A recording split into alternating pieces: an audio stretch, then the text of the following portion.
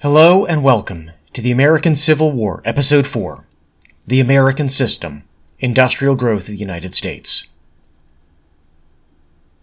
No country in history ever grew as far or as fast as the United States. In 1776, the nascent United States was a notable, but not especially powerful, collection of colonies on the periphery of European and world affairs, with little economy outside of agricultural products or their immediate derivatives such as liquor, cider, and rope. By the time of the Civil War, it was the most populous Western nation except for France, and growing far more rapidly, larger than New Russia west of the Ural Mountains, competing at the leading edge of technological and industrial development with Britain, and capable of fielding armies nearly on the scale of Europe combined during the Napoleonic Wars. This growth occurred despite a low-level conflict with France during the French Revolution, the War of 1812 with Britain, and another substantial conflict with Mexico, plus numerous frontier wars with the American Indian or Native American peoples following the Revolution itself. Nothing, it seemed, could halt the rampant American expansion except the Pacific Ocean. This growth could easily be seen in a list of numbers ticking off the ways and the extent that growth occurred. Yet that repetition also obscures as much as it illuminates.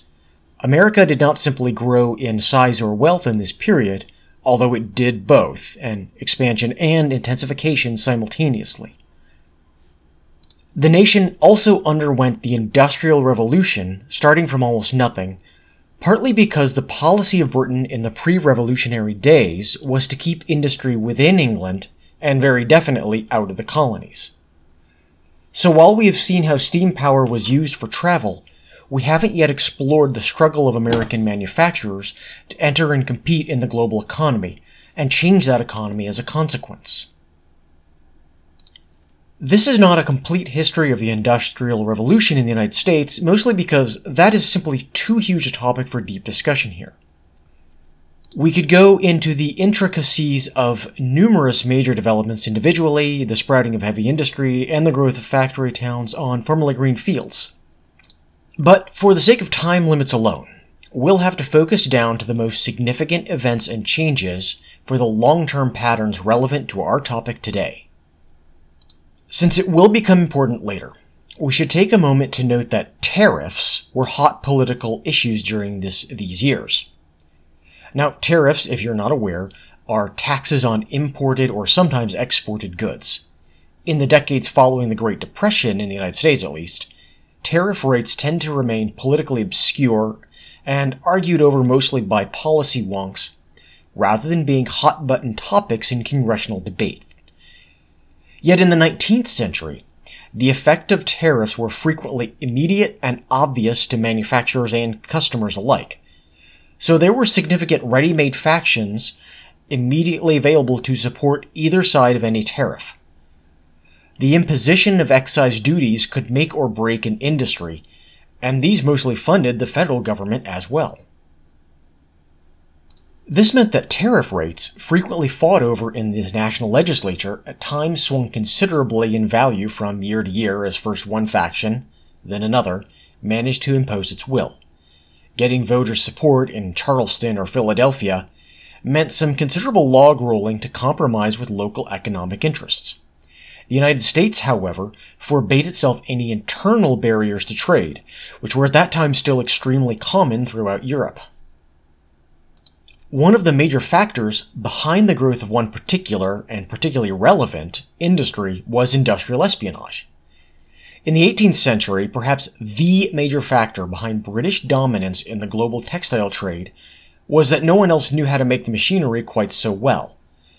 During this era, textile manufacturing changed and improved in technology year after year, or decade after decade, and foreign nations were always years behind the British lead.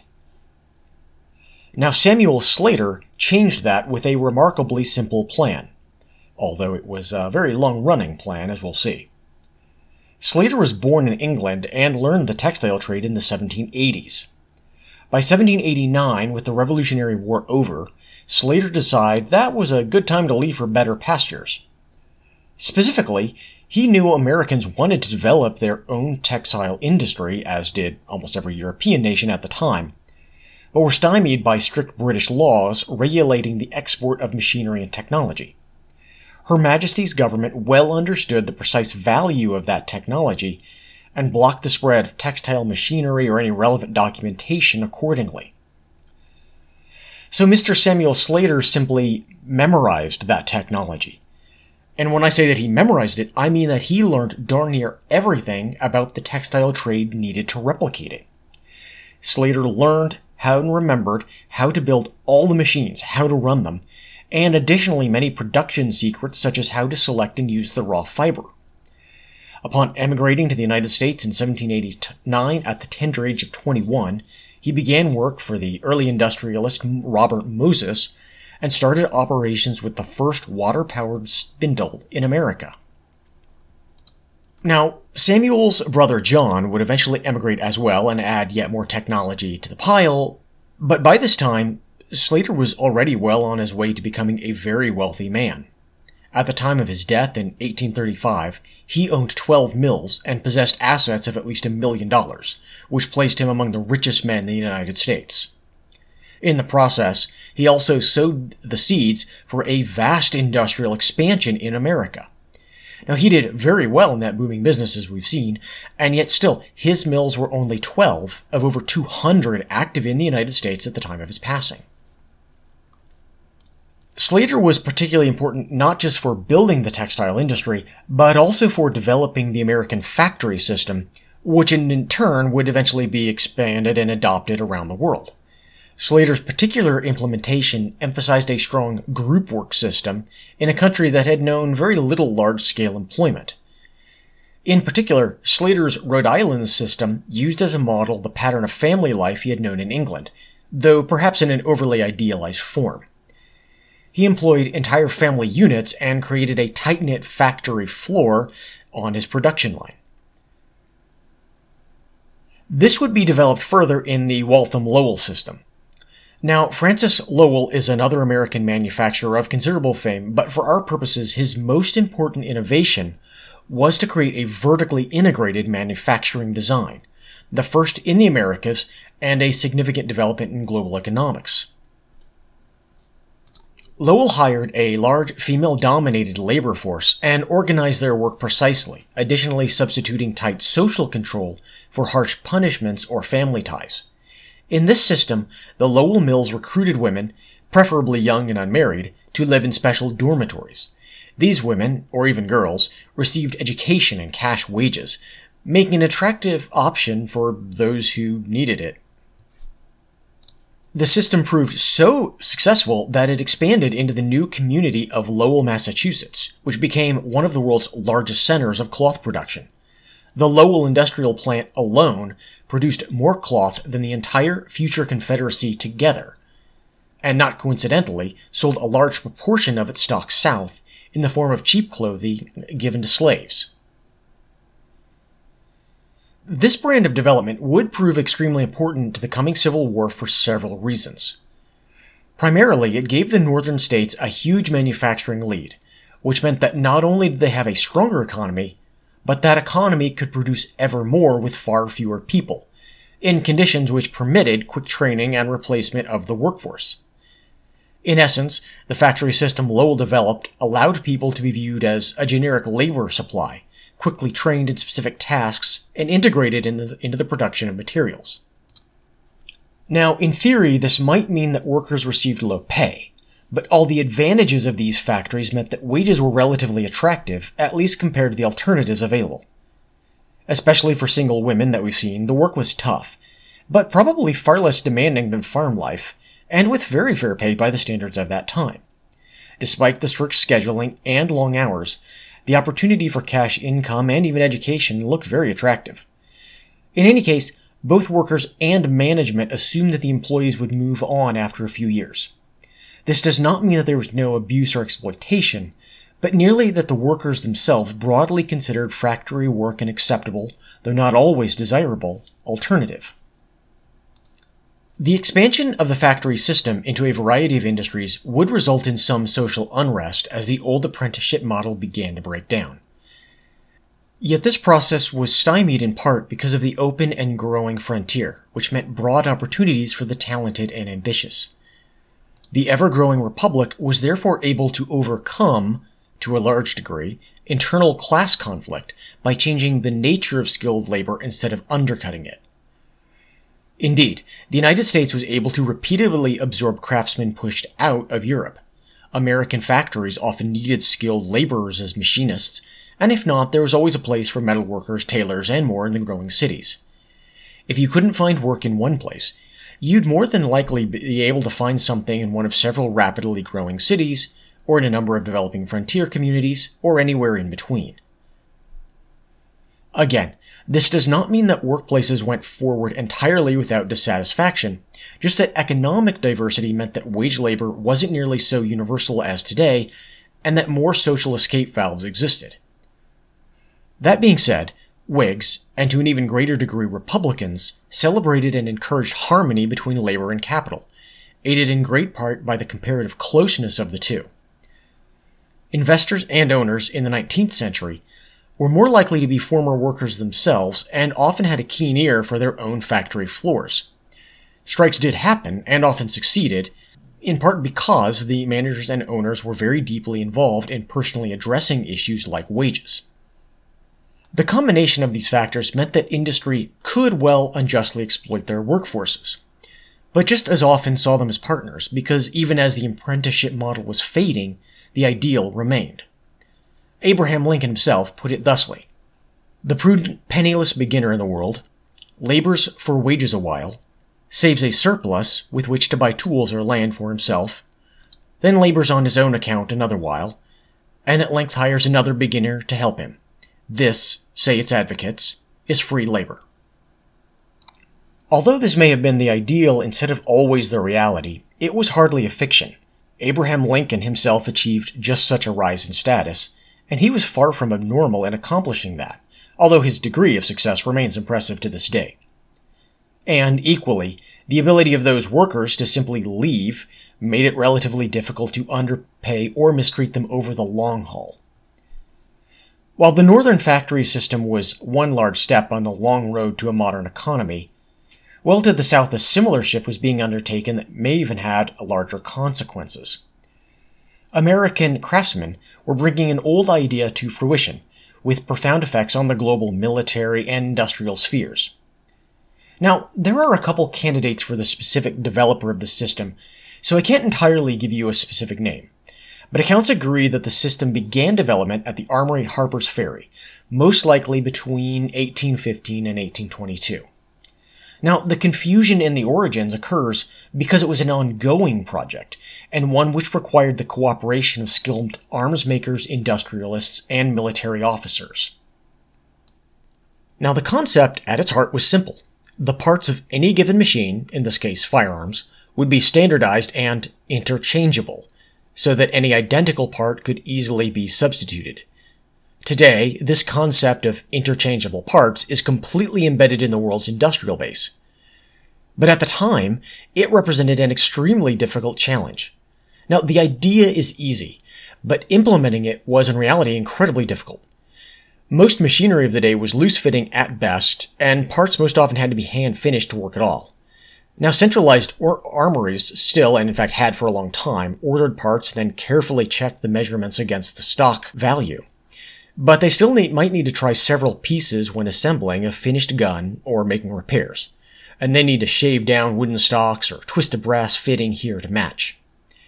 In the case of just one model of musket, that meant something like 80 parts had to all fit together, no mean feat. Now, it was no accident that the system came about in an armory, nor that it was first applied to armaments, and even specifically to muskets. Previous generations of arms makers, of course, had the same notion, but could never successfully apply it given the prevalence of hand tooling. Even the molding or casting, which could be done with machinery, simply was not precise enough for the task. Yet in time of war, soldiers need equipment, and especially weaponry, that can be quickly and easily repaired out in the field. Thus, both the French and British navies attempted to implement a system of interchangeable parts themselves, but had difficulties actually achieving it in reality. It is perhaps suitable that the United States would be the first to succeed in implementing such a development. The United States, despite its widespread agricultural base at the time, held an immense reservoir of technical talent. During the early years of the Republic, numerous tinkerers and inventors focused tightly on mechanical and industrial innovation, and those we've mentioned thus far in this series are only a small selection of such notables. Furthermore, a great spirit of optimism and faith in the future existed, one which gave the nascent United States the enthusiasm to push farther than anyone thought possible. Also, speaking as a proud American, we can be downright obnoxiously stubborn when we so choose. Now, in practice, the claims of the Harper's Armory at first aroused as much doubt and envy as amazement. But even the most skeptical cynics were soon won over by specific demonstrations of the system's value. Workers soon proved that they could disassemble and rebuild muskets out of more or less random parts, including a famous demonstration by our old friend Eli Whitney fighting back against accusations that he had cheated the public by failing to deliver a contract for arms. This was certainly not a meager achievement. For reference, some countries had difficulty matching this even as late as World War II. And although the first generation of American machine tools was never quite as flawless as advertised, every year brought further improvements. By the time of the Civil War, the system had been well developed and implemented almost universally in arms manufacturing, at least in theory. This system of interchangeable parts became known as the American System of Manufactures. It spread around the world so thoroughly that it soon entirely lost its distinctively American character. Nonetheless, it was in the United States that the first system came to fruition and spread to a wide array of industrial uses, and the United States remains a contender in machine tooling even now. Other major inventions could be mentioned, and each has a story to tell, from the development of power sources to heavy industries such as coal mining and iron production. All of these ideas are important and worth telling, but precisely because there are so many elements, we will instead turn to one specific invention that would play a critical role in the events leading up to, and those which took place during, the Civil War. This invention would not increase the production of the economy, but rather accelerate and smooth that development. Plus, it's actually kind of a genuinely heartfelt story, so. Samuel Morse began his long and impressive career as a painter, and that is specifically what he wanted to be in life. He loved painting classic scenes, and complained from time to time about the necessity of redoing endless rounds of portraits to earn a living. Nonetheless, he earned himself a good wage doing so, as well as the respect and renown to be called in for portraits of many leading men of the age, including, by this time former President, John Adams, and Eli Whitney, among many others. He was somewhat stymied in his career, however, because his aggressive anti-Catholicism made him an unsuitable candidate for several important public commissions, which really ought to be counted as another achievement in a country not exactly known for its friendliness to Catholicism in this day. It was during one of his treks to paint a portrait of General Lafayette during the latter's triumphant return visit to America in the 1820s that Morse receives tragic news. His wife had suddenly died in his absence. Word of her illness reached him a mere day before news of her untimely passing. Morse, heartbroken but not broken in spirit, lost much of his love for painting, at least for a time. Yet he also began to explore the idea of long-distance communication, precisely because the available options had failed him. Now, the French system of visual telegraphy worked, but it was slow and complicated, so instead he worked on a new idea of the electric telegraph. You may have guessed that he succeeded, both because I am talking to you about this right now, and also based on the fact that people today still use Morse code. In one of the strangest examples of how America made a splash on the world stage, in fact, not one but two separate American inventors independently came up with practical telegraph technology, within a year of each other. However, only Morse patented his device and developed the necessary commercial applications. On May 24, 1844, he sent the message, "What hath God wrought?" across the wires from Washington, D.C. to Baltimore, Maryland. Within 5 years, multiple competing lines and telegraph designs spread out across the country, connecting most major cities with a spider web of communication, which even reached San Francisco by 1861. Yet even if finished by an American painter, The technology would soon be deployed to carry news across the country, and even across many countries. This held a particular importance before and during the Civil War, as we will see. Speeding up communication, as it turns out, holds a number of dangers and possibilities never imagined by its inventors, not the least of which was the spread of rumors and confusion. Nonetheless, the telegram created an unprecedented situation. For the first time in world history, messages could be reliably carried faster than physical movement itself, and much more easily and cheaply at that. Businessmen now casually communicated with distant markets and factories daily, while personal messages might carry warm wishes or family news to far-flung relatives and friends. Among the huge changes that resulted from this in the years just before the Civil War was the emergence of the modern news service, sharing information within hours over the wires. The modern wire services emerged directly from the use of the telegraph, with the formation of the still ongoing Associated Press occurring all the way back in 1846. Many of the wild exploits of the Civil War era press came about in this environment, where we see the birth of war correspondence in the modern sense. Likewise, the press that emerged from this world had a far more modern cast to them than before the railroad and telegraph bridged the division of states and regions in space and time. Next time, let's explore some of those divisions in as much detail as I can imagine in about 20 minutes. Until then, this has been the American Civil War Podcast. Thank you for tuning in.